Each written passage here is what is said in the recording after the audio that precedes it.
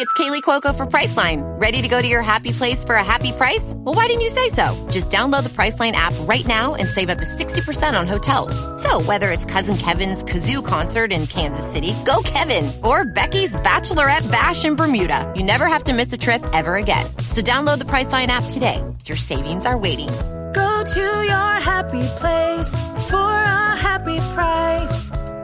Go to your happy price, Priceline. It's business time, baby. You are listening to Solo Monster Sounds Off.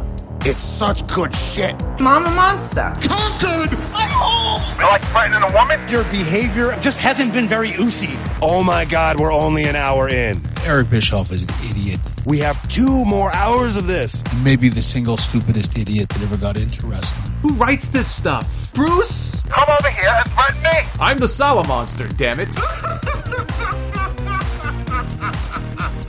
This is episode 798 of the Solo Monster Sounds Off for Sunday, March 5th, 2023. I am the Solo Monster, and tonight is AEW Revolution. I've got the updated card with my updated predictions, and a little something to say about FTR as well, who are not on the show tonight. Chris Jericho says that he has no interest in ever going back to WWE. CM Punk will wrestle again, and he revealed why on Instagram.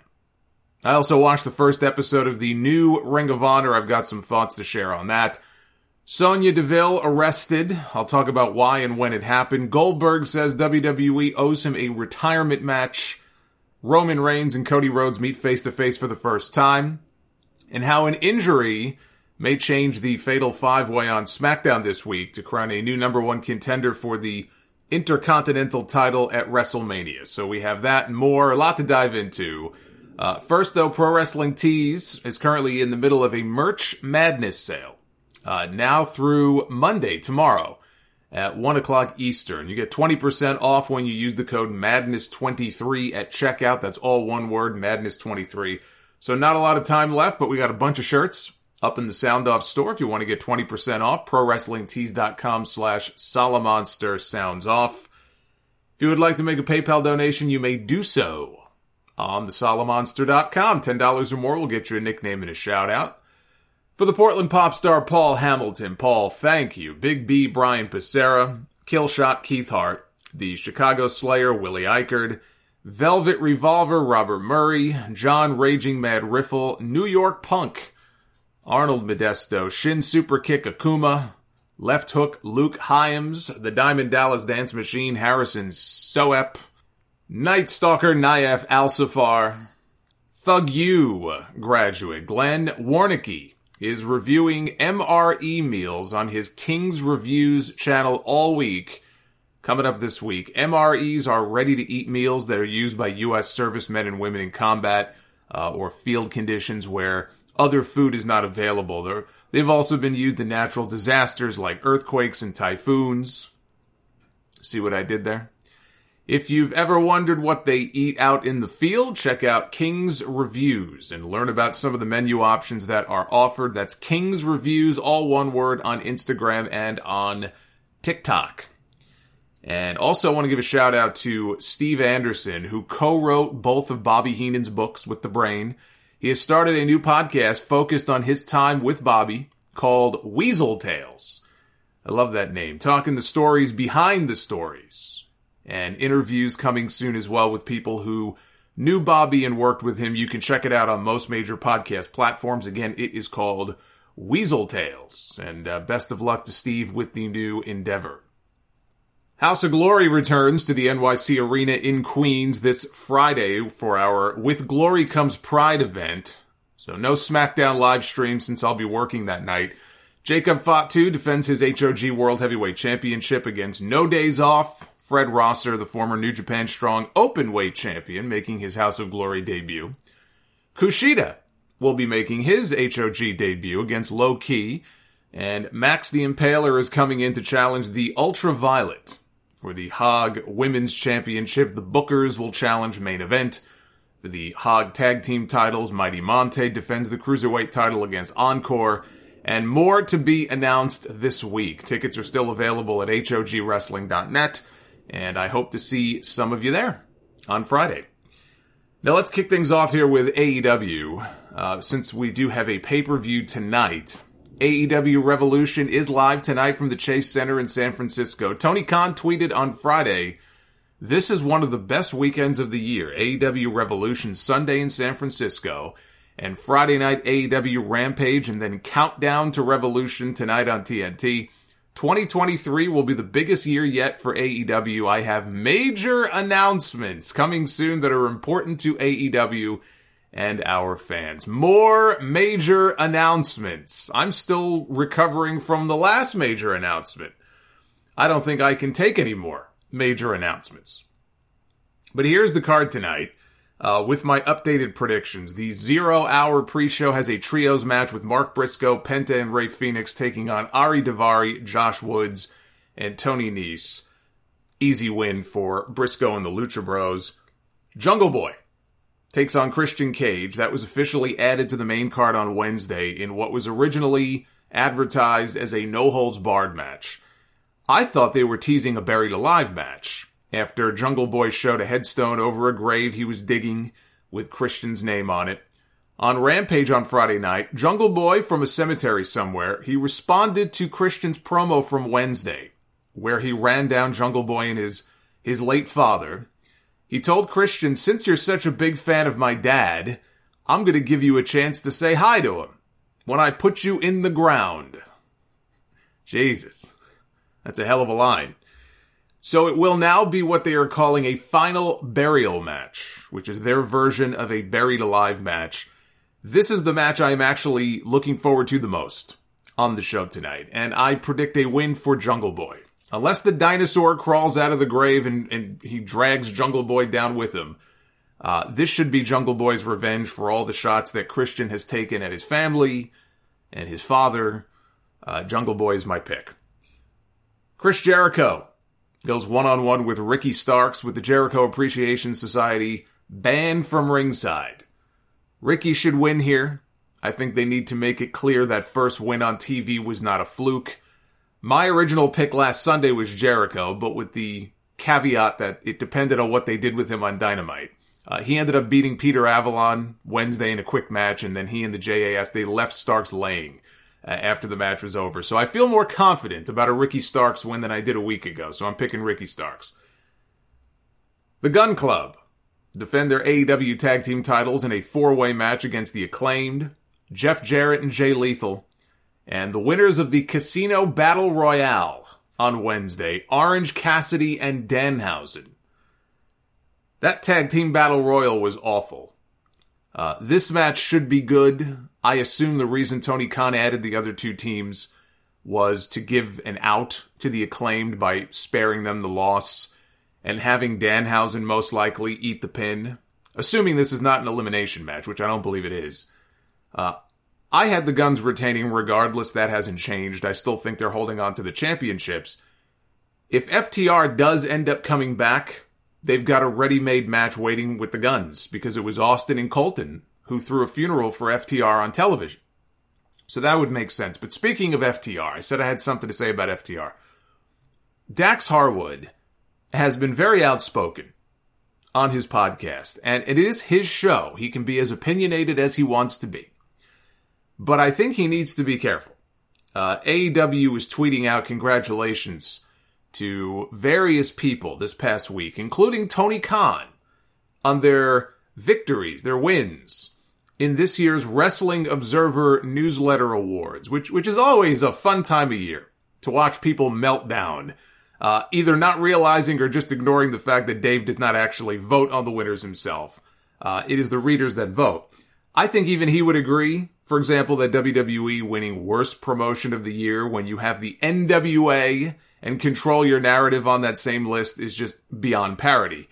The promotion that made Tyrus its World Heavyweight Champion. For that alone, winning anything other than Worst Promotion invalidates the entire list. But the AEW account congratulated Tony Khan and others for winning various awards, and Dax wrote on Twitter, "Tell us April is coming up without telling us that April is coming up," or something to that effect. April being when their contracts are up with AEW. all because the AEW account had not yet acknowledged FTR. Even as people were writing back to Dax to tell him, hey, look, it's an automatic thing where every hour it's posting new congratulations. You know, they were because the AEW account was posting about the awards, but it was like every hour on the hour or something. And so people were telling him to calm down and be patient. And then later on, they congratulated the Briscoes for winning Feud of the Year, and they made no mention of the other team in that feud, that being FTR. And this upset Dax, who admitted on his podcast that he was being a crybaby about it, and said that he screenshotted every award that they posted. This is how the man is spending his spare time. With his time off, screenshotting every Wrestling Observer newsletter award graphic that the AEW account had tweeted out. He said, I had a feeling we weren't going to get mentioned because, like I said, we have reached out and said, hey, we will come back and work until our contracts are up. We're okay with it. We took a couple of months off to let our bodies heal, to think about what we wanted to do. So we've made it known that we will gladly come back at the very least until our contracts are up or until we can come to some middle ground or not and leave. But I haven't necessarily heard anything back. I had a feeling they were not very happy with us. Yeah, I'm starting to see why. You know, FTR, they were the coolest guys in the room in 2022. They were super over, ton of fan support. The quickest way to wash all that away is to have the fans start looking at FTR as a bunch of whiny babies. That is the opposite of cool. It might just cool them off if they keep doing that. And I keep saying they. It's not they, it's him. That's the other thing. It's Dax who's been saying all these things, not Cash. Cash keeps his mouth shut. He stays out of it.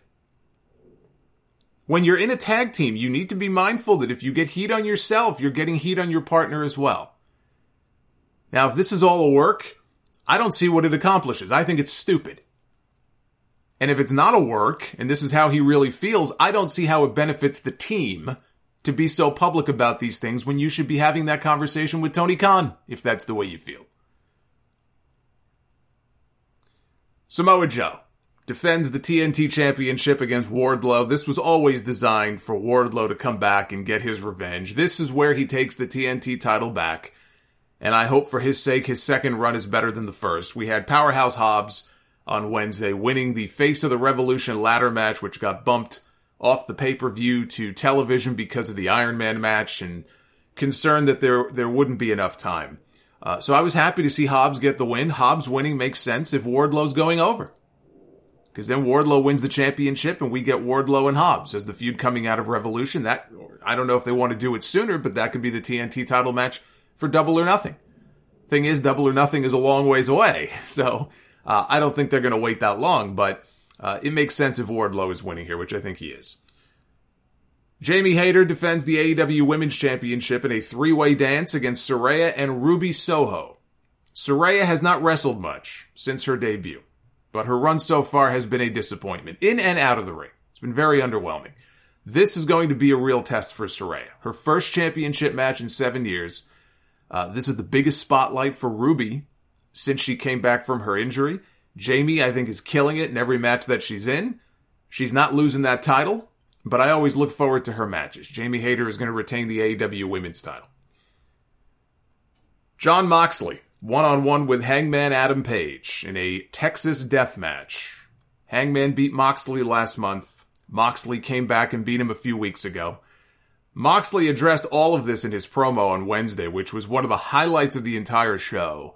I thought that Moxley promo in the staircase, still bleeding after Dynamite the week before, was a tremendous piece of business. And he said, remember, Hangman, you wanted this. I tried to leave it alone. I beat you once. I sent you to the hospital. They said it didn't count. It was an accident. And I got no credit for it. Then you beat me. I come back from a concussion of my own, my worst injury in years, and then I beat you again. You come back from the same injury and they give you flowers for it. I didn't get nothing. They told me my second win over you was a fluke, that it doesn't count. He said, I agree. I got beat by a wrestling move that I learned in the 7th grade. And he put Hangman over. He said, Hangman, look, you're a great wrestler. You're even a great man. But you are not the same animal as me. There's only one room for one, I should say, one of these animals in AEW, and I will die to protect what's mine. He says this while the blood is dripping all over the steps and the staircase. I thought it was the perfect final salvo before the big match. We didn't need a contract signing. We didn't need another pull-apart brawl. We get enough of those. Just two strong promos heading into tonight. Hangman's was good too later in the show, but Moxley's was the better of the two. That was the money promo. But he's not winning tonight. That win is going to Hangman. Kenny Omega and the Young Bucks defend their AEW World Trios titles against the House of Black. The build for this match before Wednesday had consisted of some spooky videos and the Elite playing basketball. On Wednesday, the House of Black laid out the Elite with the lights out and then stole their Trios titles. Then later in the show, we got another spooky vignette where they each left the belts laying on the floor, I guess in the back somewhere. So I'm not sure what the point of stealing them was, other than symbolism, I suppose. We can take these away from you anytime we want. Not as much hype for this as I think there should have been. It's the biggest possible trios match this company could do. But once the bell rings, I think it's going to be incredible. And I think the House of Black needs to win. I think they will. I think we're going to have new trios champions. Even if they just play hot potato and they trade the belts back and forth in 2 or 3 matches, that would still be more interesting than just keeping them on the Elite. And in the main event, it is a 60-minute Iron Man match for the AEW World Championship. MJF defends against the American Dragon, Bryan Danielson. If Danielson had his way, they would be going on first to open the show. He told Sports Illustrated he goes to bed really early, and they're on the West Coast tonight, so wrestling at 5 o'clock suits his personality, he says, more than wrestling at 8 o'clock, says Old Man Danielson. Not many guys in his position would argue to go on first instead of to go on last, but I kind of understand it, the going to bed early thing aside. These AEW shows are usually so stacked with big matches. This show's actually less stacked than the typical show. They've had pay-per-views before with 10, 12, 13 matches, and it's like pulling an all-nighter. So this card is actually not quite as bloated as some of those other cards are because of the main event, because of the Iron Man match. But if you think about it, like these AEW pay-per-views, they end up going so late, and you can wear out the crowd, right? We have a Texas death match on this card that is going to be bloody and violent. That's a hard thing to have to follow, let alone for 60 minutes. So there's probably something to that, wanting to open the show and not close it. And if MJF is going to go over, I don't really see the harm in it, to be honest. Not that I think it's going to happen, but I wouldn't see the harm in it. This has been the best story and the biggest program on AEW television. MJF has been forcing Bryan to jump through hoops to get his match, which is not, unusual for MJF. He does this with every opponent, really since AEW started, going back to his match with Cody. I think MJF is going to be up 3 falls to 2. Heading into the final moments, I think he hangs on just long enough to run out the clock and to retain the title. There's no way that he drops that title in only his second defense. Now, MJF was in the news yesterday. Sean Ross Sapp says that one WWE talent said MJF outright said to them, "I look forward to being there next year." And word of him saying that has traveled to others in the WWE locker room. That's exactly the sort of thing I would expect MJF to say. It's MJF. Consider the source. I would not put any stock into anything that he says right now. I would be stunned if Tony Khan brought him back and put the world title on him without signing him to at least some sort of extension, if not a brand new deal.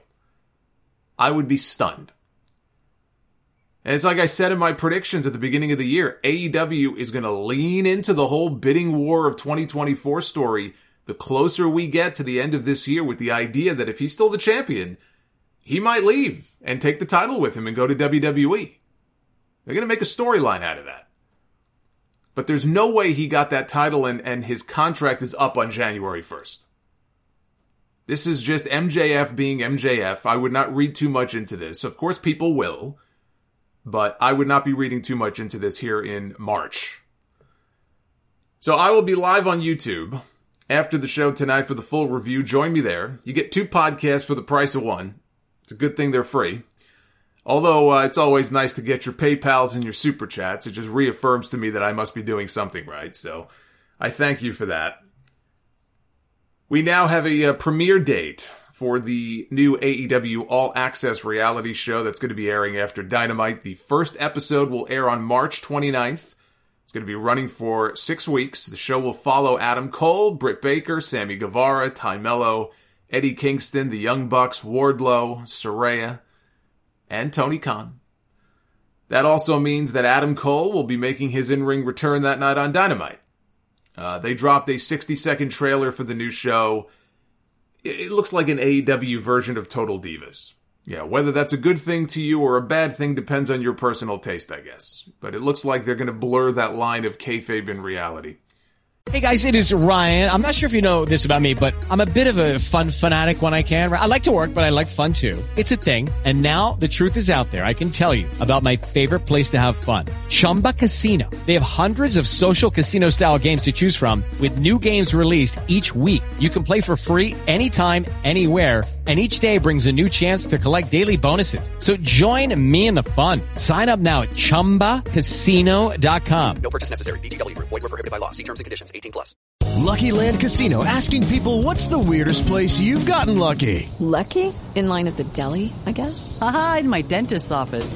More than once, actually. Do I have to say? Yes, you do. In the car before my kids' PTA meeting. Really? Yes. Excuse me, what's the weirdest place you've gotten lucky? I never win and tell. Well, there you have it. You can get lucky anywhere, playing at LuckyLandSlots.com. Play for free right now. Are you feeling lucky? No purchase necessary. Void where prohibited by law. 18+. Terms and conditions apply. See website for details.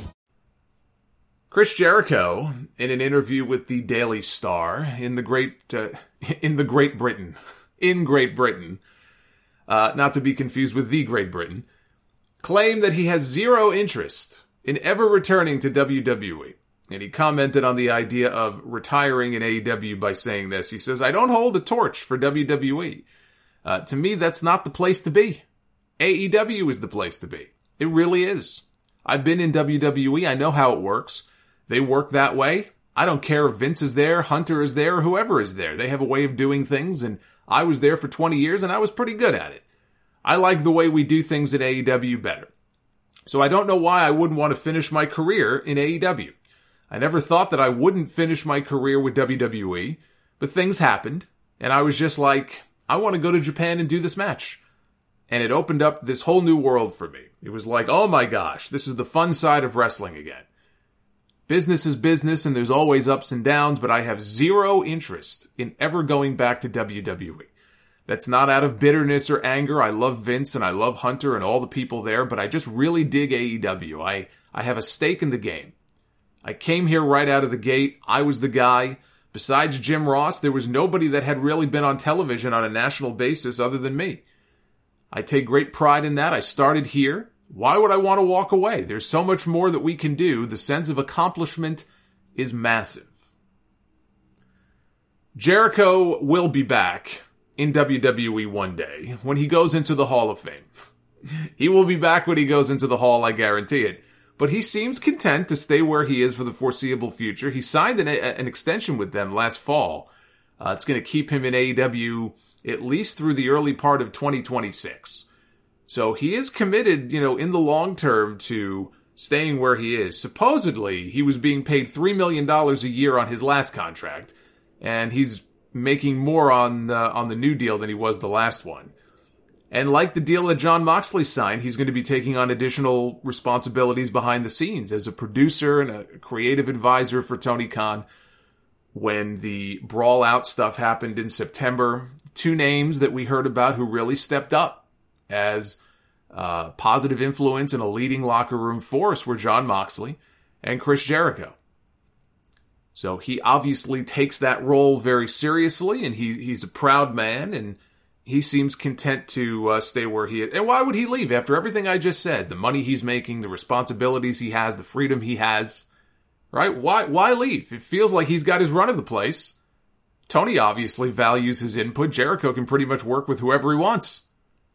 He's already surrounded himself with 2 different factions. He can work indies, right? He popped up in PWG last month. He could do New Japan if he wants to, which he would not be able to do any of that in WWE. I mean, I know it's a new era there now, but again, there's a lot of things he can do and get away with in AEW that he would not be able to do in WWE. When his current deal is up, he will be 55 years old, which does not make it impossible to envision him having another big match in WWE, maybe a WrestleMania match, but it makes it very unlikely he'll ever have another run there again at that age. You know, he's not going to be a free agent at 55 or, you know, sign one more contract and he'll be 58. And then he's going to have, what's he going to have? A full-time run in WWE? Those days are over. That's not going to happen. But he will definitely be back for a Hall of Fame induction. Jericho also did an interview with the In the Click podcast, talking about one of the young stars he helped mentor in AEW, the reigning AEW World Champion, MJF. He said that he and MJF worked together for a year, and MJF then was not the MJF that he is now. He said, working with me for a year helped him become the MJF to get to the next level. All of that is done by design in my head. So there you have it. MJF would not be where he is today were it not for the wisdom of Chris Jericho. I have no doubt that Jericho imparted a lot of wisdom on young Maxwell. Jericho's been around a long time. He's very successful. Been very successful. Wouldn't be where he is if he was not successful. But I think MJF would have been just fine. I think he'd be right where he is now, even without the work that he did in that program with Chris Jericho. And Mark Henry was on Busted Open Radio discussing a potential CM Punk return to AEW. He said that he would bring Punk back to the company, wouldn't even request an apology from him, just an acknowledgement that grown men will disagree and that Punk shouldn't have made those disagreements public and that they won't happen again. Sounds to me like an apology, but according to Mark Henry, it's not an apology. He said that Punk should acknowledge that he won't let his personal feelings or concerns interfere with AEW business again, because the reality is that AEW is better with Punk around. So that got posted on Instagram. You know, because on Instagram, when there's a quote, some of these wrestling Instagram pages will just put a screenshot of the quote. So one of them quoted what Mark Henry said, and a fan responded in the comments saying, "Keep Punk retired." Well, CM Punk saw this. I assume Punk was tagged in the tweet, which is why he saw it. CM Punk responded to this comment, and he wrote, "You liked your own comment. Bold. I will wrestle again just to upset you. You will watch no matter where." So there's your confirmation. CM Punk will return to wrestle again, but he will only do so out of spite. That's the best way to do things. You do things out of spite, right? I mean, it gives you great satisfaction. I can vouch for this. TMZ broke the news on Wednesday that WWE star Sonya Deville was arrested in New Jersey on a gun possession charge 2 weeks ago. The incident happened on February 19th at the Borgata Hotel, Casino, and Spa in Atlantic City, where she was out celebrating her engagement with her fiancé. She had just proposed to her girlfriend a few days before this. The valet discovered the firearm after her ticket was misplaced, and the worker opened the glove compartment of her car to verify that it was in fact her car, at which point the valet noticed the gun and called the police, who arrived on the scene. They took her into custody without incident.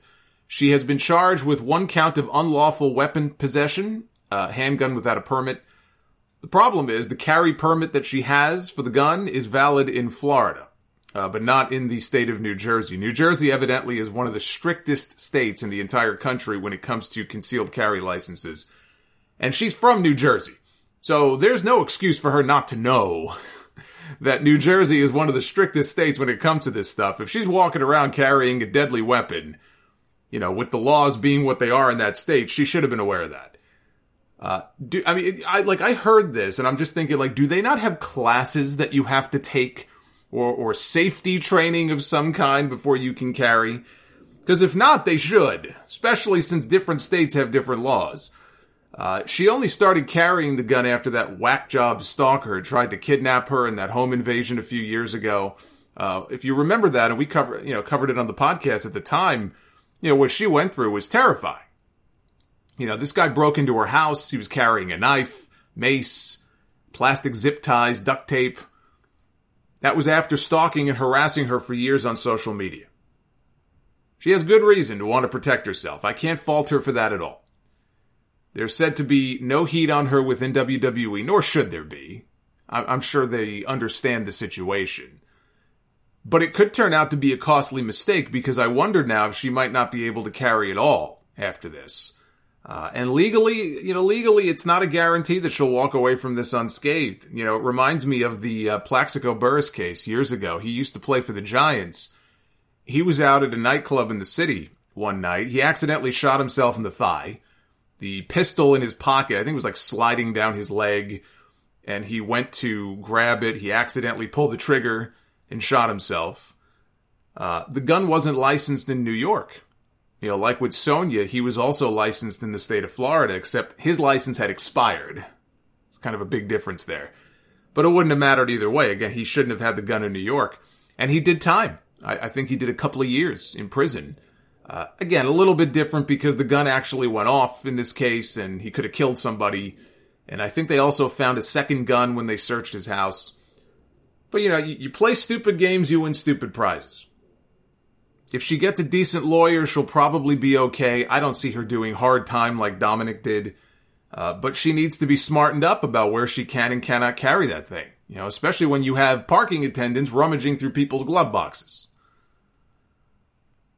Endeavor, the parent company of UFC, held its earnings call this week, and during that call, CEO Ari Emanuel was asked about the possibility of Endeavor buying WWE. This is what he had to say. As it relates to WWE, it's an unbelievable product. Vince has created a great business. We've had a long-standing relationship with them over 2 decades. We are doing, as I indicated, the on-location business with them, the Endeavor streaming with them. His business is really valuable, but we're not going to do anything as it relates to changing our leverage position right now. Earlier in that same call, they talked about deleveraging their debt. So the implication is that they're not going to make any moves to rack up additional debt, which they would be doing by spending billions to buy WWE. Remember, Vince McMahon wants $9 billion for his company. So without directly saying so, it sounds like Endeavor is out of the running to buy WWE. That's after David Faber told Nick Khan on CNBC a few weeks ago that Comcast appears to be unlikely to buy WWE. So if Comcast is out and Endeavor is out, and none of this, by the way, is for sure, but it sounds like they are probably out of the running. With each company that drops out, it becomes more and more likely, for as much money as Vince is looking to sell this thing for, that the Saudis may end up with WWE after all. And I start to wonder if the fix is in. And Vince already has a deal worked out with Saudi Arabia. He's just going through the motions right now, bringing in JP Morgan as their financial advisor, and all of this stuff to make it look like they're doing their due diligence and they're giving others a chance to get in. I wouldn't be surprised if he secretly worked out a deal with them already. He's the majority shareholder. He can do what he wants. And they're just waiting until after WrestleMania to make it official. Maybe they're waiting until May. They're going to be back in Saudi Arabia at the end of May for their King and Queen of the Ring pay-per-view. Seems like that would be a fine time for them to make the announcement. My boy Fawaz, by the way, he's got something planned for that show. Every Saudi show, he's in the crowd, he's on camera, he's repping the sound off. I think he's got something big planned for the King of the Ring in May. But anyway, that's the update on the sales situation with WWE. Now let me talk about Bill Goldberg. Bill Goldberg was interviewed by Sports Illustrated about a possible return to the ring for one more match. He did this while promoting his latest appearance on The Goldbergs sitcom on ABC. And he said that WWE owes him one. They owe him a retirement match. He said, at 56, it's not something where I'm sitting by the phone waiting for a call. I've got a few ideas of how to do it on my own, possibly in Israel, so never say never. First of all, WWE does not owe him shit. Literally, they don't owe him any more matches on his contract. But I guess his contract length is still active, so he can't technically sign with anybody else right now. But they don't owe him a damn thing. They paid this man very well for a handful of matches. They even put the championship on him. Made his son part of a storyline. His son got to see his father wrestle live for the first time in his life, right? That was like a dream come true for him. WWE does not owe Goldberg a damn thing. But if he wants a retirement match, WWE's not going to let somebody else make money off that. They're not going to let Tony Khan make money off that. They're going to want to be the ones to promote it. And if Goldberg were to have one last match, Braun Breaker would be the right opponent. Right? I have people always telling me, oh, what do you think about Big E? It should be Big E because Big E is always putting over Goldberg. He was a huge Goldberg fan when he was a kid. Right? He would love to wrestle Goldberg. The same Big E who broke his neck and may never wrestle again. You want him in the ring taking a jackhammer from Goldberg? And the award for world's worst idea goes to... You do Braun Breaker. Goldberg back in the ring with a Steiner. He's got some history with that family. Have him put the kid over on his way out and on Braun's way out. People say, you really think Goldberg's going to do the job? Maybe Goldberg in his last match wants to go out a winner. Goldberg, it's not like he hasn't done jobs before.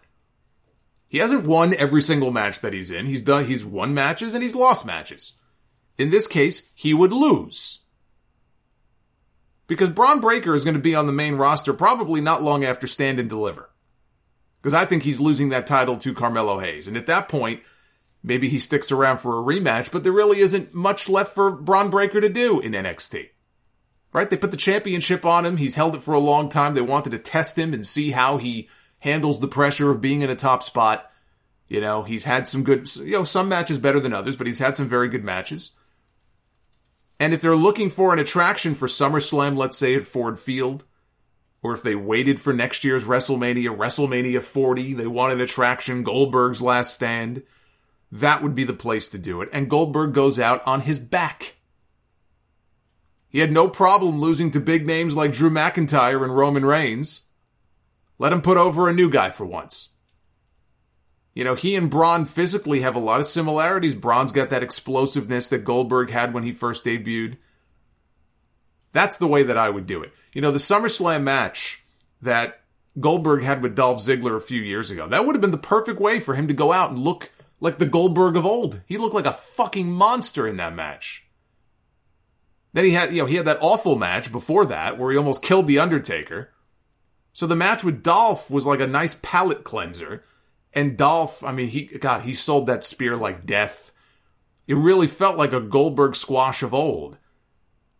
Braun's got one of his own, by the way. He's also got a spear that he uses in his matches. Let him be the one to put down Big Bill once and for all. And while you're at it, bring in Bret Hart to be the guest ring announcer. He can give Bill the same kind of introduction that Pat Patterson gave Steve Austin for his over-the-edge match with Dude Love. I would be sports entertained. Raw on Monday night was the worst kind of show. It was a boring show. A boring 3 hours of television that had a couple of things that I liked. The VIP lounge with Brock Lesnar was not one of them. Brock Lesnar was on the show to accept the challenge of Omos to a match at WrestleMania. Omos was not there. Brock had MVP pitch him on the match. Sell me on this great idea that you have. And MVP did the sell job and Brock accepted. And to celebrate, Brock drank some moonshine from his flask.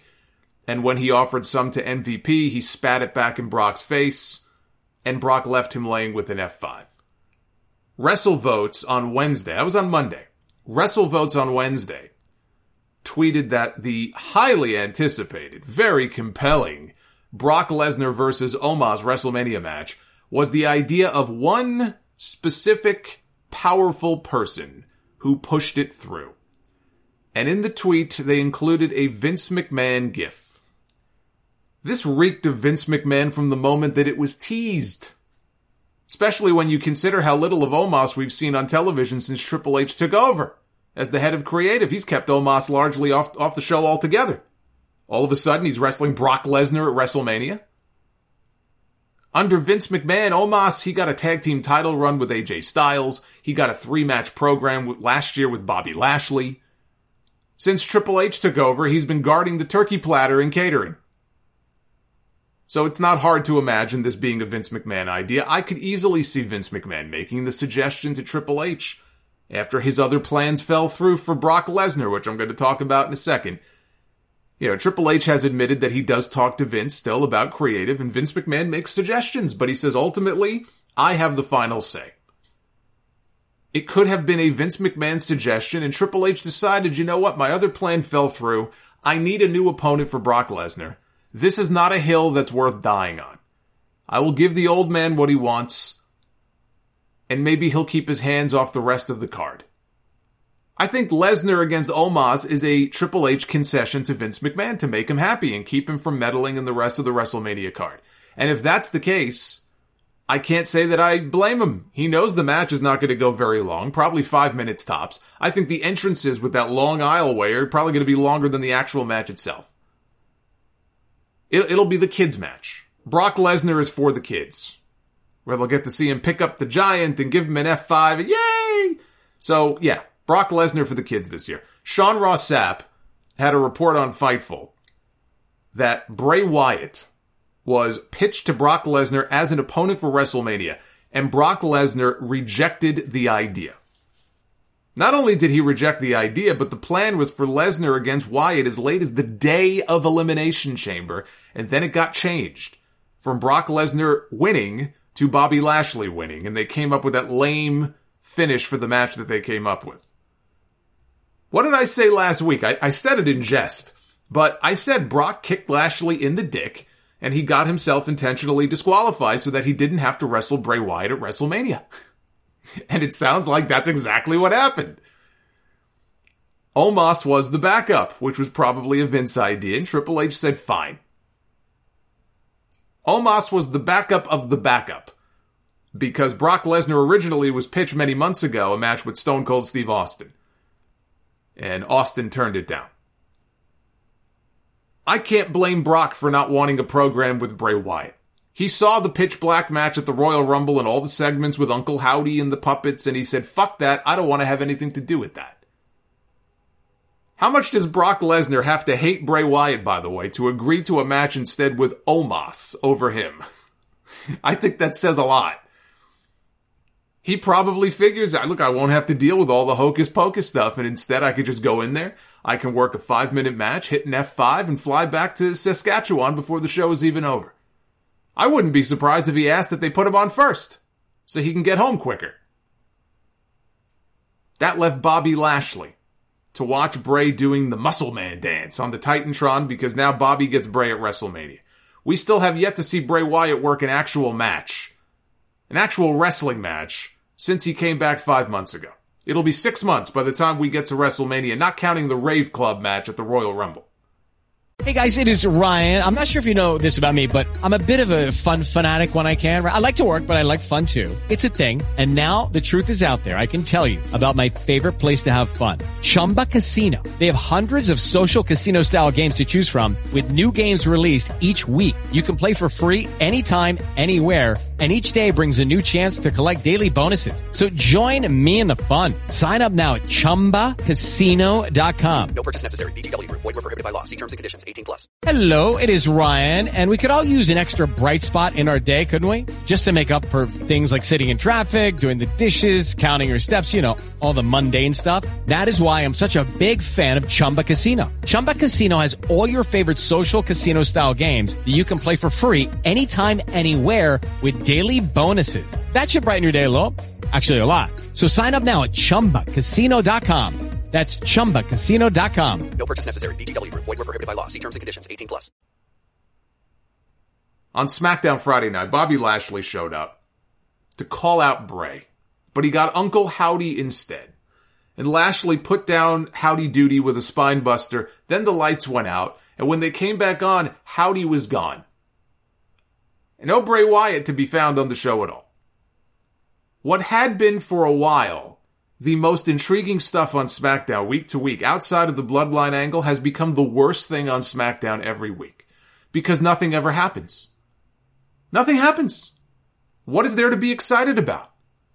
You know, the White Rabbit stuff, not everybody was into it, but a lot of people were. I was into it. It was engaging. It was interesting to follow along. It was starting to get a little long in the tooth there at the end. It was like, all right, enough already. But the clues had people engaged. It was a hugely successful campaign. Triple H supposedly is going to be doing more of that kind of stuff in the future. So at least there was something to keep the fans engaged week to week. What does this mean? Is it Bray? Is it somebody else? Oh, wait, there's a QR code. Like, there was all these different things that were going on. What is there to be interested in with the Bray Wyatt stuff right now? It's the same nonsensical stuff every week, over and over and over, and feuding with Bobby Lashley is not going to change that. Bray Wyatt basically, he exists in his own little universe on these shows. He's doing his own story. It doesn't even matter who he's feuding with. First it was LA Knight, now it's Lashley, because Brock wanted nothing to do with any of this. It's plug and play. You could put anybody in there. It doesn't matter. Their story doesn't matter. They're just stepping into the fun house with Bray. If Bray wants to be an actor, then Bray should be an actor. It's still a wrestling show. You need to wrestle.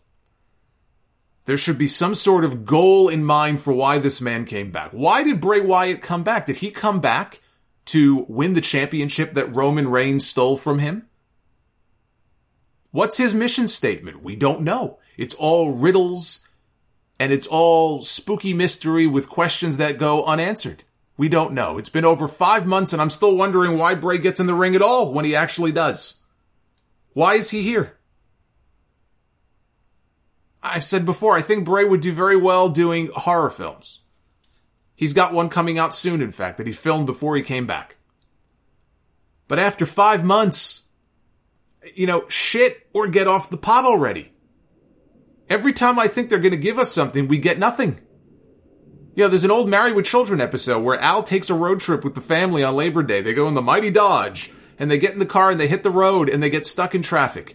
And they're just sitting there for hours. They're not moving. Nothing is happening. And when it looks like the traffic up ahead is finally starting to move, they all get back in the car. He puts the car in drive, and he moves a whopping 6 inches. And there they continue to sit. That's how I feel about Bray Wyatt on SmackDown. At this point, I don't care if they reveal Uncle Howdy to be Bo Dallas or Diamond Dallas Page, as long as they give us something. Because this shit sucks. One of the things I liked about the show on Monday was the match with Cody Rhodes and Chad Gable. That's 2 weeks in a row that Gable got a lot of offense on someone I did not expect him to. First it was Bronson Reed, now Cody. He's still losing matches, but it gives me hope that if the partnership with Otis comes to an end, Triple H may have plans to do more with Chad Gable. Him wrestling Cody is interesting because a couple of years ago, there were reports of certain talents on the AEW roster wanting to push for Gable to come into the company when his WWE deal was up. I wouldn't be surprised if Cody was one of those talents pushing for him to come in or hoping to, bring him into AEW. He certainly would have been in a position to push for it as one of the EVPs. I thought the two of them had a very good match. Becky Lynch and Lita, they are the new women's tag team champions, beating Damage Control with a little bit of help from the returning Trish Stratus, who ran out to stop Bayley from interfering in the match. There was a scheduled match that got changed on Friday from Ronda Rousey and Shayna Baszler against Natty and Tegan Nox to just Shayna against Tegan, one-on-one, with Ronda and Natty outside the ring in their corners. They did an injury angle beforehand with Ronda having been assaulted off camera by Tegan, and she was holding her arm, and when she came out, Ronda had her arm in a sling. She didn't take any bumps. She didn't get physical. Wade Keller of the Pro Wrestling Torch says that Ronda aggravated a prior injury, but it is not something expected to upset their WrestleMania plans for her. And if that's the case, I'm still predicting Becky and Lita defending their titles against Damage Control and Ronda and Shayna in a triple threat, and you do Trish Stratus one-on-one with Bayley in a singles match. WWE had what they claimed were 15,000 fans in the building for SmackDown on Friday, and their internal live event report called it the highest grossing SmackDown or Raw event in Washington, D.C. in the history of the company.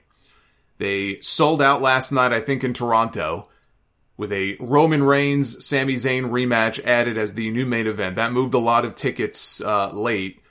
And with the return of John Cena, tomorrow's Raw in Boston looks to be a sellout, or pretty close to it. They're going to have over 11,000 people in the building. WWE is the hot ticket right now. which is good for them, given that they're heading into their biggest show of the year. This is when you would want to peak. This is when you would want business to be hot. This is coming up to be a very big week as far as advancing their plans and their stories for WrestleMania. You got Cena on Raw tomorrow night being confronted, I'm sure, by Austin Theory. Logan Paul is going to be on the show to confront Seth Rollins, so I would expect those two matches to become official. Roman Reigns has put Jey Uso on notice, both Usos actually, that Jey better be there on Friday or else he's going to hold Jimmy responsible. Meanwhile, Sami Zayn challenged Jimmy to a match on Raw tomorrow night. Kevin Owens is going to be on Raw wrestling Solo Sikoa.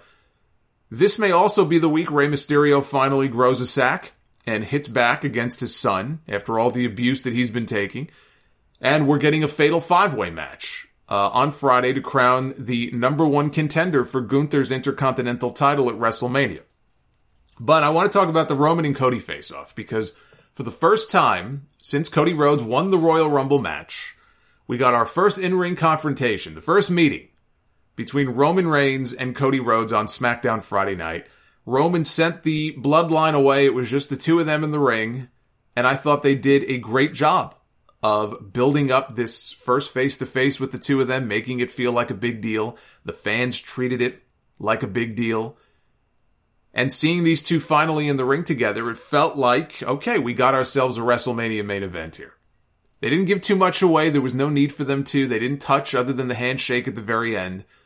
They gave us just enough to make an introduction between these two and have Roman Reigns remind us what Paul Heyman told Cody on Raw a few weeks ago about his dad looking to Roman like the son that he never had but wishes he did.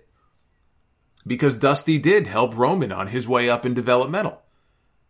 That's part of the story. Now, they have gone heavy on the Dusty Rhodes stuff in Cody's promos, and people kind of poke fun at Cody for it. But the story is Dusty. This is the point that some people are missing, or they're ignoring. The whole story is Dusty. Not everything that Cody is always going to do in WWE going forward is going to revolve around Dusty Rhodes. Dusty casts a very big shadow over Cody. It's unavoidable. But the moment that Cody got in the ring the night after WrestleMania last year and told us the story and put the picture up on the screen of his dad holding up the title that they then took away from him in Madison Square Garden, that became the story. It is going after the championship that his father never won. So I don't have a problem with them bringing up Dusty, but in the future, I do think they need to focus on other aspects of Cody's story, such as him leaving WWE. You know, Cody had a little comment he made in his promo on Friday about how people have always doubted him and told him, you can't do this, you're never going to amount to that, and everybody keeps moving the goalposts, and he alluded to the Dave Meltzer tweet from many years ago that was the genesis for Cody and the Bucks getting together in the All-In pay-per-view and putting 10,000 people in a building in Chicago. He made reference to him and his buddies doing that. They don't even have to bring up the initials AEW, but they can tell that story. And in the future, you have, Roman Reigns claiming you left because you couldn't hang. You went off to go play with your buddies somewhere else because you weren't good enough to be in my spot. Make it part of the story, right? Everybody knows where Cody left and went and where he came from. And he came back because Roman can say, because even in your eyes, you needed to be here. This is the place to be because you have unfinished business and this is what you want. He can point to the title. So referencing Dusty is fine. It's the story, but I think they need to also expand the story a little bit in the weeks to come. And I think they will. But I thought as a first confrontation, I thought this was great stuff. And it had a big fight feel to it. Now, speaking of big fight feel, one person who always has a big fight feel is Gunther. And they took steps to kind of give us a taste of what's to come at WrestleMania when it comes to the Intercontinental Championship. Drew McIntyre had already challenged Gunther to a match at WrestleMania. And he came out and he did it again. He called out Gunther. He got Sheamus instead. And Sheamus was pissed. And Sheamus said, how can you do me like that? How can you go behind my back? You know how much that title means to me. 15 years in this company, and that title is the one title that has eluded me, and you went behind my back to do this. I thought we were friends. I thought we were brothers. And he got really hot about it. And Drew shot back at him and said, look, since we're telling the truth here and you're calling me a backstabbing bastard, you know, you've had the chance twice and you have failed twice to win that championship. Now it's my time. And then it devolved into the usual, you know, old WWE segment. How many times have we seen Raw open over the years like this?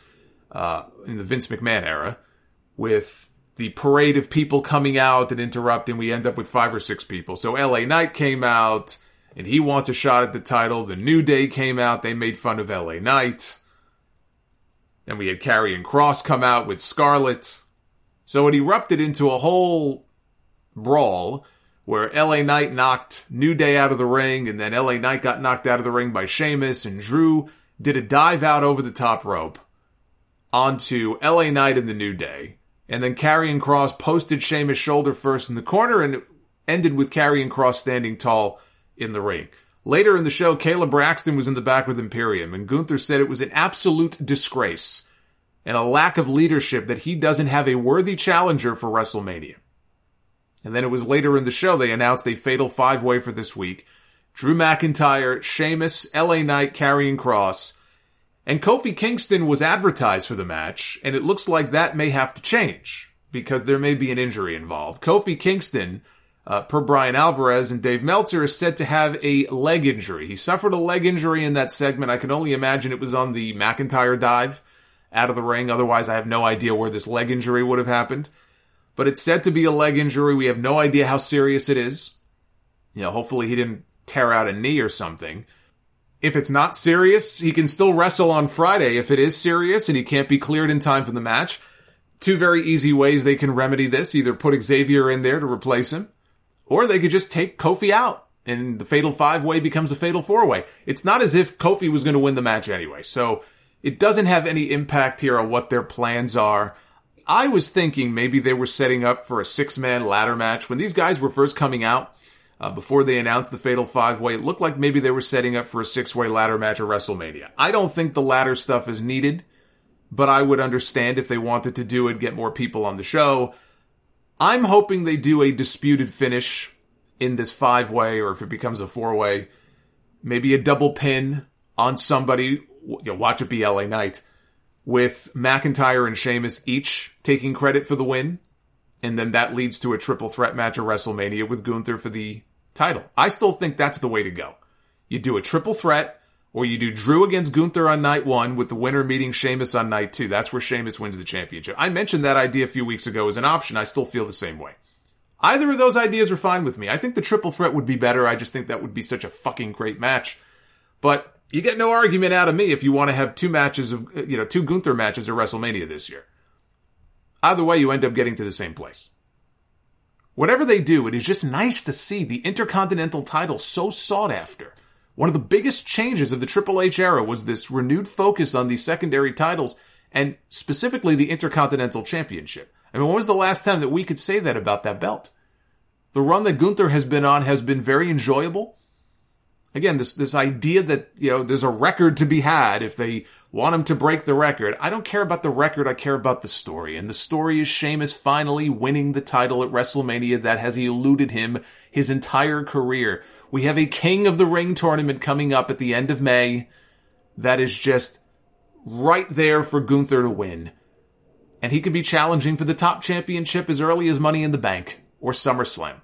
There are bigger things than the Intercontinental title this year in Gunther's future.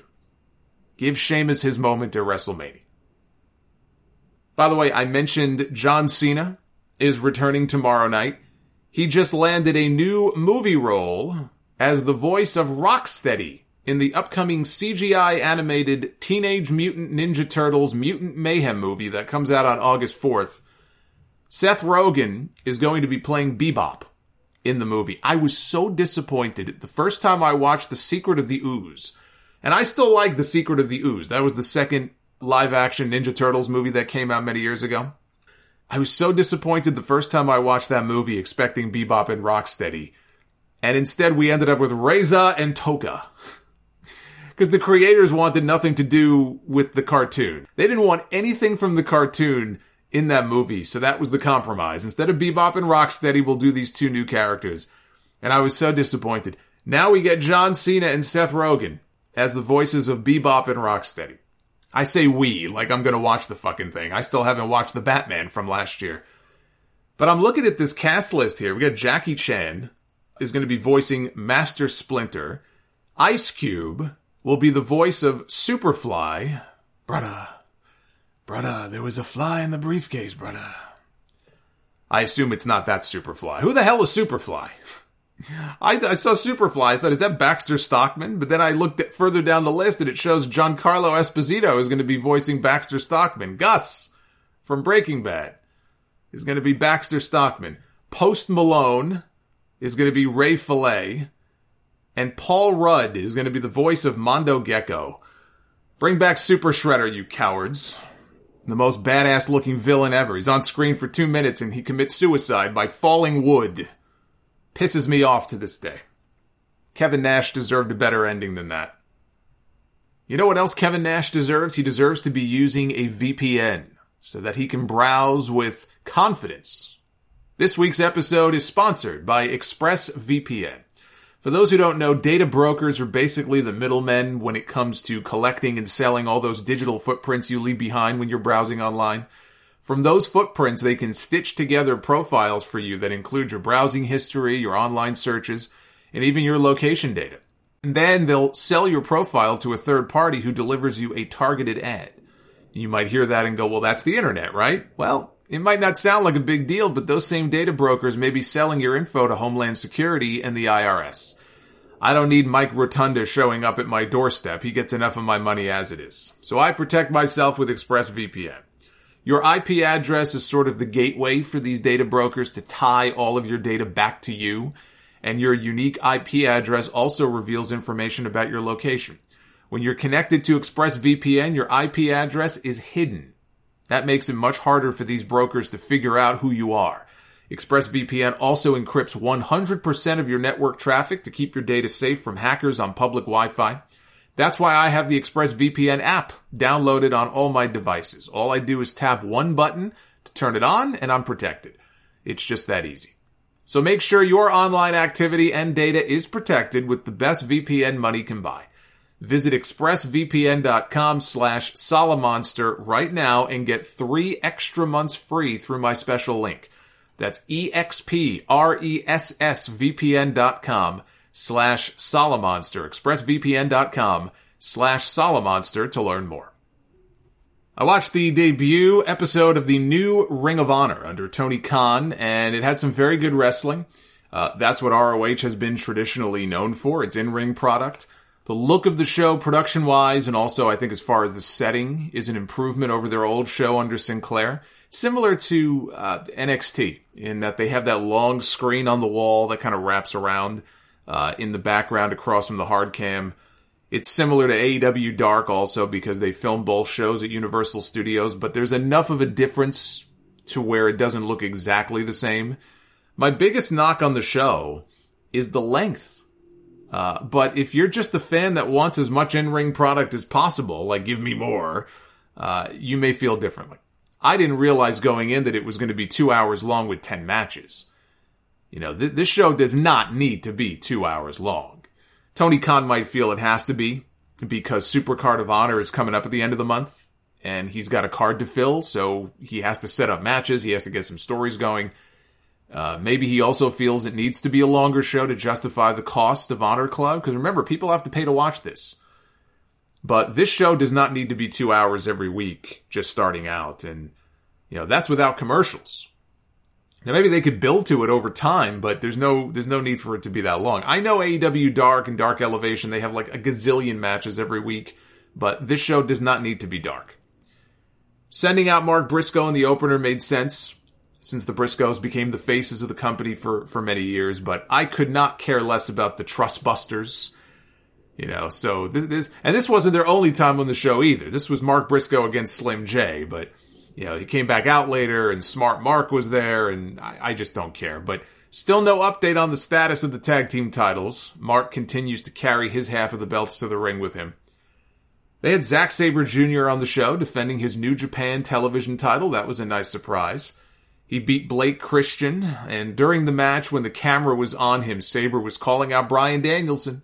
He was calling himself the best technical wrestler. You know, Bryan owes him a match. It was supposed to happen at last year's Forbidden Door show. There's always this year. I enjoyed the match with Konosuke Takeshita and Josh Woods, and so did the crowd. Takeshita can do no wrong. But Woods I thought was really good there. Willow Nightingale beat Lady Frost. I like Willow. She made the case after in her promo with Ian Riccaboni that she's been on a roll, even dating back to the previous regime, and she wants a shot at the Women's Championship. And Athena came out. Initially, she turned her down, but then later on, she accepted her challenge. And Claudio retained his Ring of Honor World title in the main event against AR Fox. I liked the Takeshita match a little bit more, but that match and this match were the highlights of the show. After it was over, Eddie Kingston walks out. The same Eddie Kingston who quit, quote-unquote quit, AEW. He quit in Storyline this week. He quit because he's going to be working for Ring of Honor. And he got in the ring. He said, I'm an independent contractor with a 1099. I can show up wherever I want. So he won't be working for WWE anytime soon with that attitude. He said he promised Jon Moxley that he would not fight Claudio in AEW, but this isn't AEW. This is ROH. And Claudio said nothing. He left.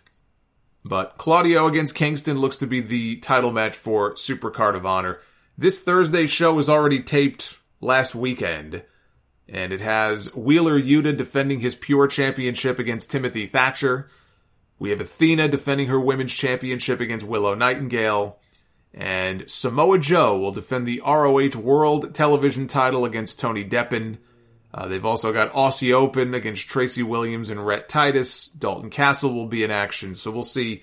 That's not 10 matches, although it may be 10 matches again anyway. We'll see. You know, it's tough for Ring of Honor to carve out an identity for itself because for years it was the work rate promotion, right? More than WWE, more than Impact.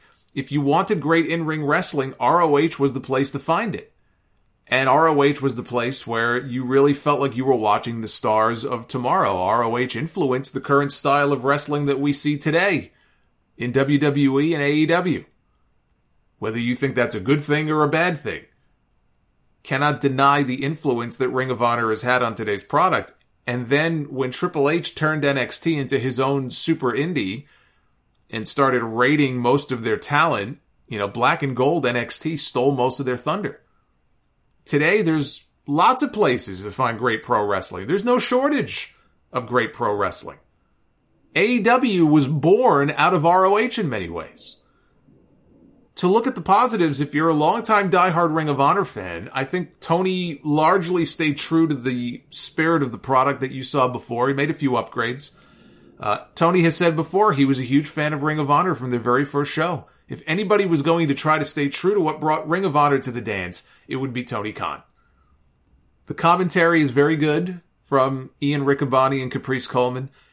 In time, they may establish the show as something people need to go out of their way to see. It's only been one episode so far. I want to see how it is once they get some interesting stories going, if this is something I feel like I need to go out of my way to watch every week. I mentioned a few weeks ago that MLW had signed a deal to start airing its new MLW Underground show on the Reels channel.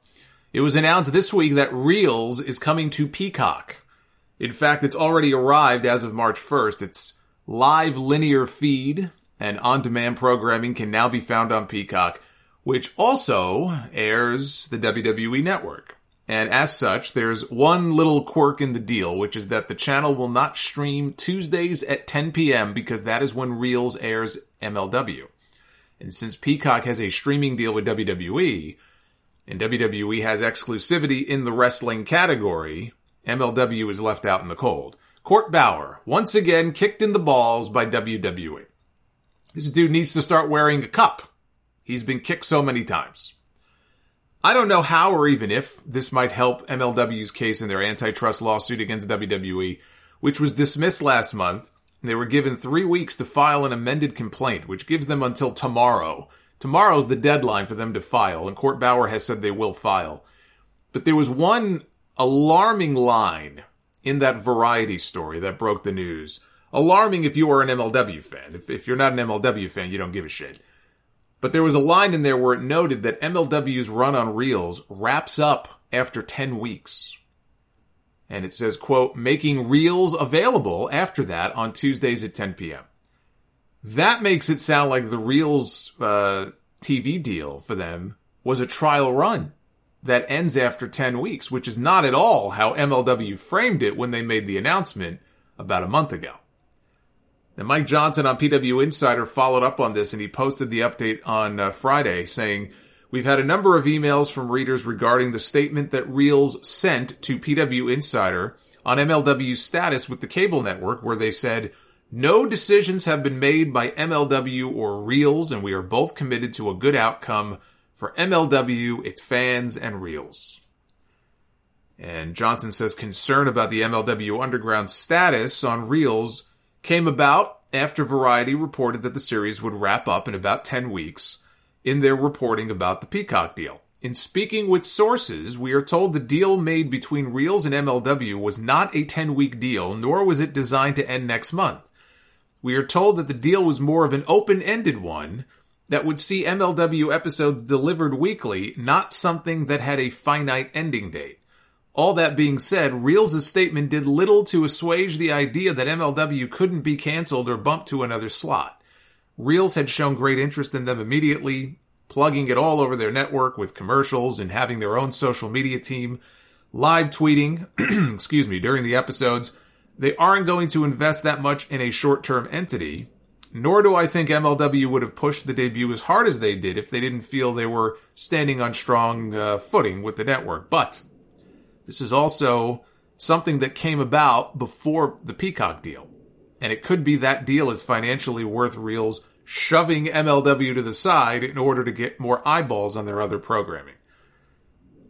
And per the Observer, says there have been reports this deal will last only through April 11th, which is its 10th episode, at which point MLW will be canceled by the station.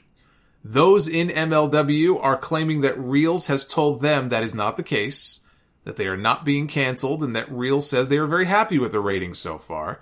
But even those in MLW can see that a TV show can be canceled at any time, so they cannot say anything past that they are under the impression that they were continuing. I think it's pretty shitty on the part of Reels because it puts MLW in a very awkward position now. And as Mike Johnson said, their statement did nothing to lay to rest any fears that MLW or its fans might have about the future of that show. And they're only a month into their run there. Not exactly a vote of confidence. So yes, if you're MLW, if you're Court Bauer, I'm starting to sweat a little bit when it comes to what was supposed to be this big breakthrough deal for the company. And all of a sudden, we're going to be getting closer to that April 11th episode. And you got to think there are people in that company right up to the very top who are wondering, hey, what's going to happen? What's going to be after that 10th episode? It's not good. NXT this week opened and closed with two really good matches. Nathan Frazer returning from injury to accept Wes Lee's open challenge for his North American Championship.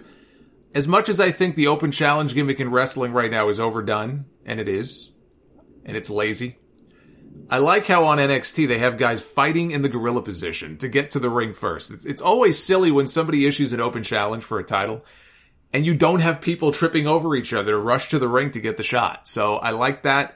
Excellent match with Lee and Frazer. Reestablishes Nathan on the show. He's been gone for a while. And even in defeat, I thought he looked great. Wendy Chu became the latest victim of the NXT parking lot. She was found on the ground writhing in pain. This is a cover for a legitimate shoulder injury that she has. It's said not to be too serious. You know, when someone needs time off, you just let them go hang out in the parking lot. And that'll take care of them for a few months.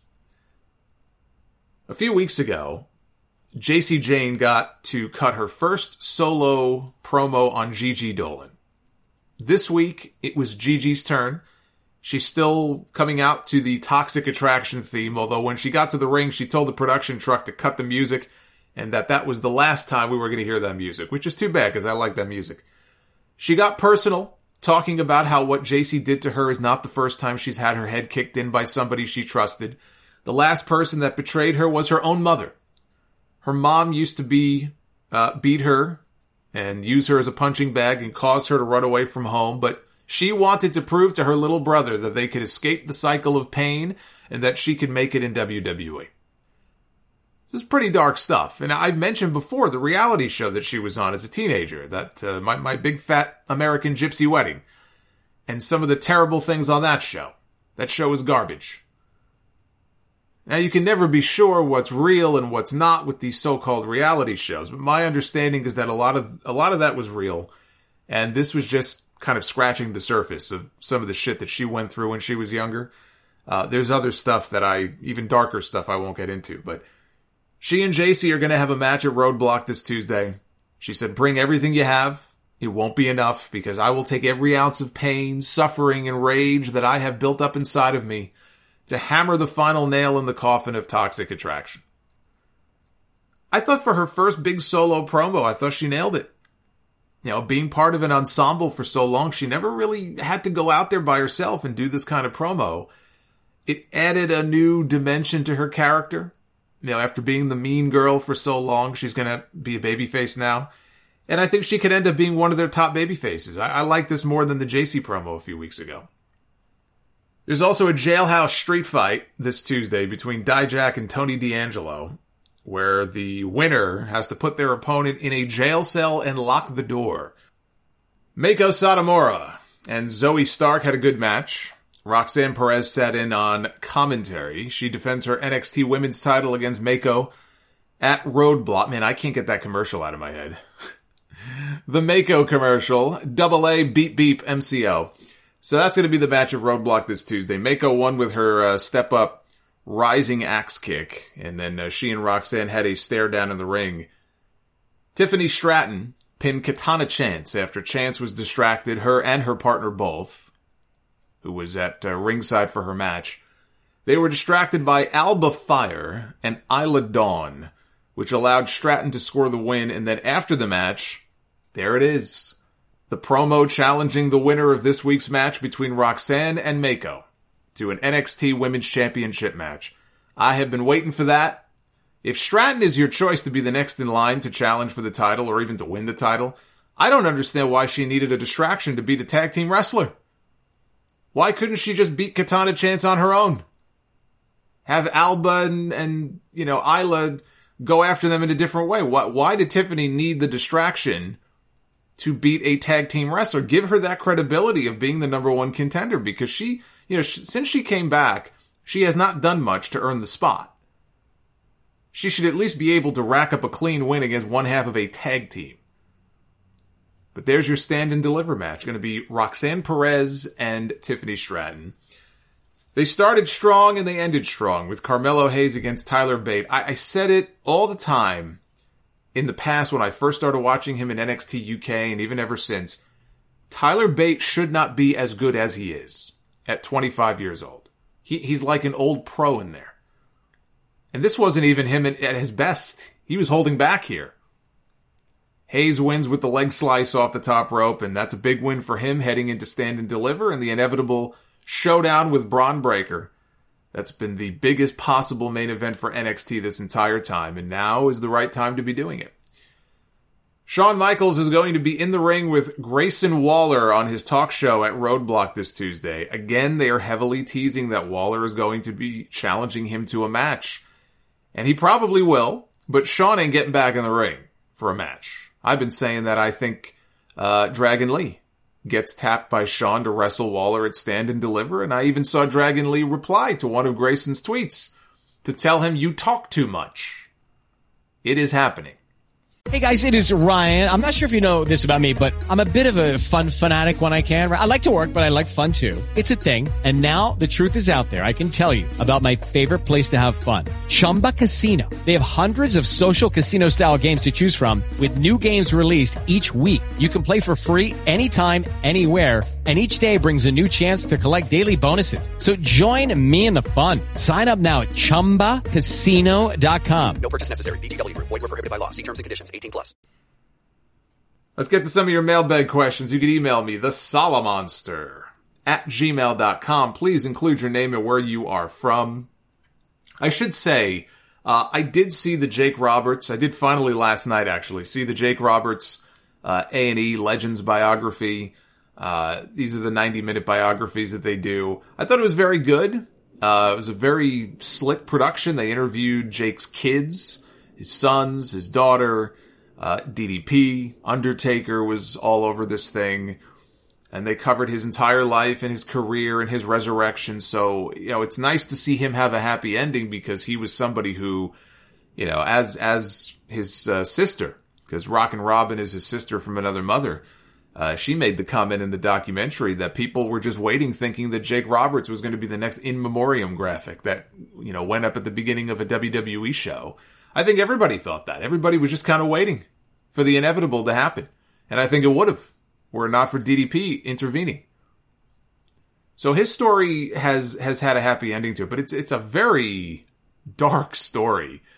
And they didn't even get into all the dirty details, but they talked about his piece of shit father. They talked about, Grizzly Smith and the things that he did and him being a pedophile fuck and all of that stuff. Fuck that guy, by the way. So it's kind of dark. You kind of have to know that going in. But it was very good. Again, if you could look past that, to say that you enjoyed the story sounds a little weird given some of the subject matter, but I thought it was well done. I did not see the Undertaker and Mankind Rivals episode. I think I pretty much know how that goes. Michael, in Liverpool, England. Logan Paul is now facing his second top guy in a span of 6 months in a big pay-per-view match. First Roman Reigns and now Seth Rollins. If the match at Mania impresses like his last match did, do you see the next step for him being a run with the world title? Him versus Cody at SummerSlam seems to make sense to me. Way too early to be talking about Logan Paul as a world champion. There's plenty of other full-time people on that roster more worthy of that SummerSlam main event spot against Cody. If Cody were to win the title. That's still not a guarantee. But if Cody were to win the title, I mean, you could do Cody and Gunther, you could do Cody and Seth. There are any number of people who I would have in that spot ahead of Logan Paul, especially if there's still only one unified champion. I am not putting that title on Logan Paul in the next 6 months. I think that's ridiculous. Mike, in Lakeland, Florida, if the WWE does decide to get Roman to 1,000 days as champion, does Cody Rhodes not beating Roman at WrestleMania equal or exceed Lex Luger not winning the WWF title against Yokozuna at SummerSlam 93? I don't think it is. Luger got the helicopter entrance on the Intrepid and the slam or the hip toss on Yokozuna. He got a 6-week bus tour all over the country.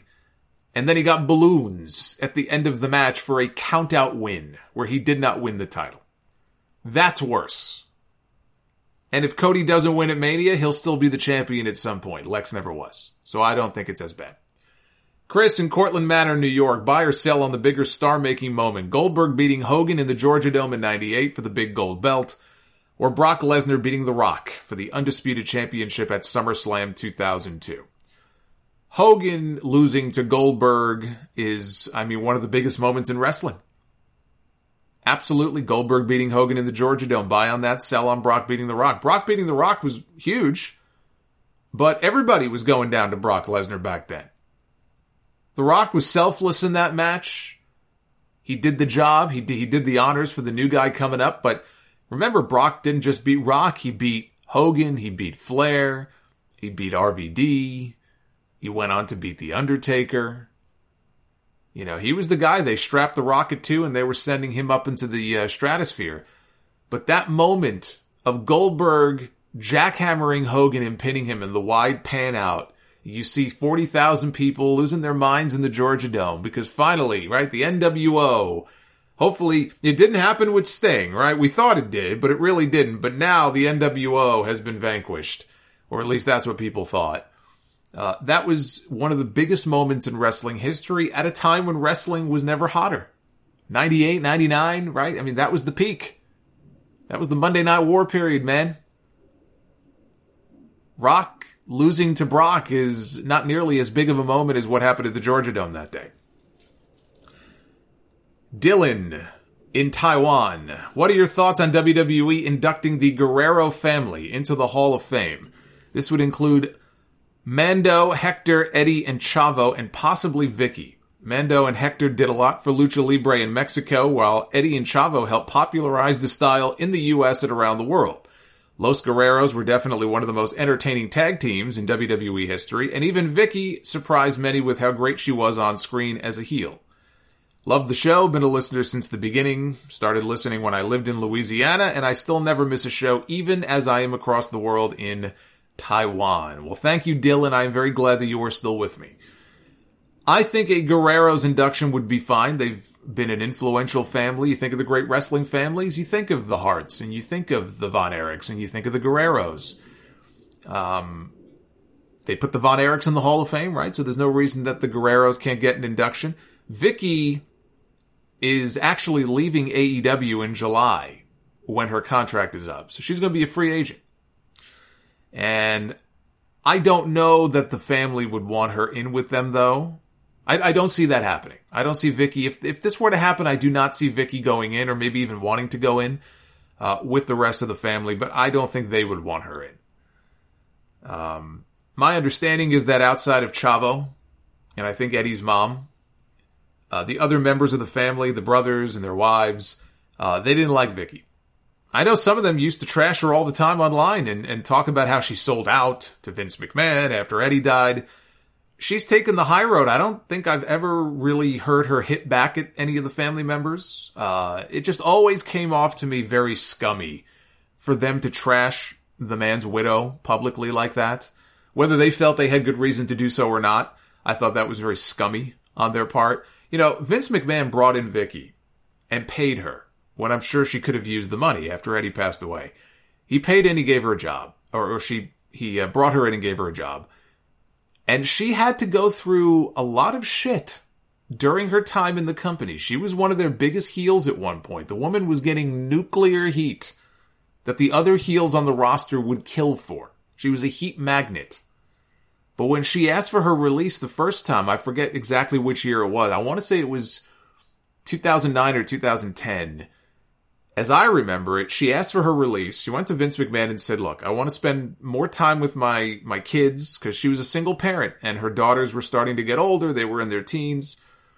And supposedly Vince hit the roof when she asked for it. Like this was some sort of great betrayal. How could this woman do this? How could she ask for her release? And that's around the time they started humiliating her on television with the fat jokes and having people call her a pig and all that kind of stuff. I mean, this is from the same company that did the Piggy James stuff. I know this shouldn't be shocking. But I mean, they put this woman in a fucking hog pen match with Santina. And for what? Because she asked for her release? This was her punishment? I'd put her in the Hall of Fame for that alone, for all the shit they said about her and they made her do during that period. But I don't see her going in as part of any Guerrero induction. I don't think they're on very good terms. I think if she does go in, she'll go in by herself. You can't deny that she was a key part of the show for a while. A former GM, managed the World Heavyweight Champion. She was all over their television. I mean, people who were featured a lot less than she was have been inducted into the Hall of Fame. But I don't see her going in with the rest of the family. And JR, straight out of Compton, California. How do you feel about receipts in wrestling? Has there been a moment where you felt like it was justified, and has there been a moment where you feel like it was completely uncalled for? As a wrestler, you are trusting your opponent to take care of you when you're in the ring. And they should have that same trust in you. Shit happens, right? Mistakes happen. People get dinged sometimes. In cases like that, there's a minor accident. I wouldn't think a receipt is needed. But then there are times where somebody gets tagged and then they get tagged again, or somebody might be working a little too stiff, or someone's being reckless. And in those situations, I think it's perfectly fine to pop them right back and let them know you need to dial that shit back. Chris Jericho told a great story years ago. I think it had to be on his podcast, about an incident with Shane McMahon at one of the Survivor Series elimination matches, where Shane, he tagged into the match and he was throwing his terrible punches. And he caught Jericho in the face. But he didn't just catch Jericho in the face once. He hit him once, he hit him twice, he hit him 3 times, ended up hitting him 4 times. to the point where Jericho rolled out of the ring. He was so angry, he ripped the front cover off the announce desk, and he's kicking the ring steps. He's pitching a fit. He gets back in the ring, and Shane did it again. And Jericho told him, all right, look, do a spot in the corner. So I think he threw Jericho into the corner. Shane comes in, and Jericho, he catches him with a boot right to the chest. He knocks him down. Jericho goes up to the top rope, and he caught Shane coming off right in the face with a drop kick that knocked him loopy. And Shane was like, everything okay? And Jericho just told him, calm the fuck down. So, like, in situations like that, I think it's fine to push back. Okay? Sometimes you have to send a message. Sometimes that's the only way to send a message when you're in the middle of a match. Brock Lesnar at SummerSlam that one year with Braun Strowman when he got kneed in the head. He came right back. He tagged him with a punch to the head that rocked him. Guess what? Braun didn't do that again. Message received. You know, in baseball, if the opposing pitcher hits multiple batters on the other team, you can bet the next time those two teams play, somebody's getting hit. I don't condone throwing at someone's head. You could kill somebody doing that. But if your teammates are getting hit, you know, someone's getting it in the back or the leg or the arm. It happens in all sports. But then you see something like, you know, like Perry Saturn many years ago beating the crap out of Mike Bell, which was uncalled for, or the worst that I've ever seen. And I had a lot to say about this on the podcast when it happened, was that dipshit in Mexico who hit his opponent in the head with a cinder block and almost killed him. The guy had to undergo brain surgery. His opponent had no brain to begin with, which is why you do something like throwing a cinder block at someone's head just because they hit you with a couple of stiff chair shots. That's why he did it. That was his receipt. No, that's attempted murder is what that is, and he's lucky he didn't get locked up over it. He should have been blackballed from the wrestling business for doing that. Now that's an extreme example, but that is the worst example of a receipt that I have ever seen. Anyway, keep sending in your questions. thesolomonster@gmail.com. Follow me on Twitter @solomonster. I will be active on there tonight during the AEW Revolution pay-per-view. And whenever that show is over, and I say hopefully it's not too late, but I think we all know it will be. But when that show is over, I will be live on YouTube for the review. I hope you will join me there. And of course, for all of the streaming this week, no SmackDown stream on Friday because I have the House of Glory show. And so anything big that happens on SmackDown on Friday, we will cover it in detail on the podcast next Sunday, which is episode 799. We are very close to 800. So I will see you next Sunday for 799. Be well, stay safe, enjoy Revolution tonight if you are watching, and I will see you live on YouTube when the show is over. Until then, take care, guys. The Solomonsters sounds off. They're teasing Brock Lesnar against Omos and Bobby Lashley against Bray Wyatt, when the better thing to do would be to simply put Bray and Brock and Bobby, Triple B, in a triple threat at WrestleMania. Individually, I don't see how these matches are going to be any good. Maybe Brock looked at this and said, fuck this, I don't want anything to do with this. I'll wrestle the big guy. Maybe that's what happened here. When Brock Lesnar realized that winning at Elimination Chamber meant wrestling Bray Wyatt at WrestleMania, he kicked Bobby in the dick.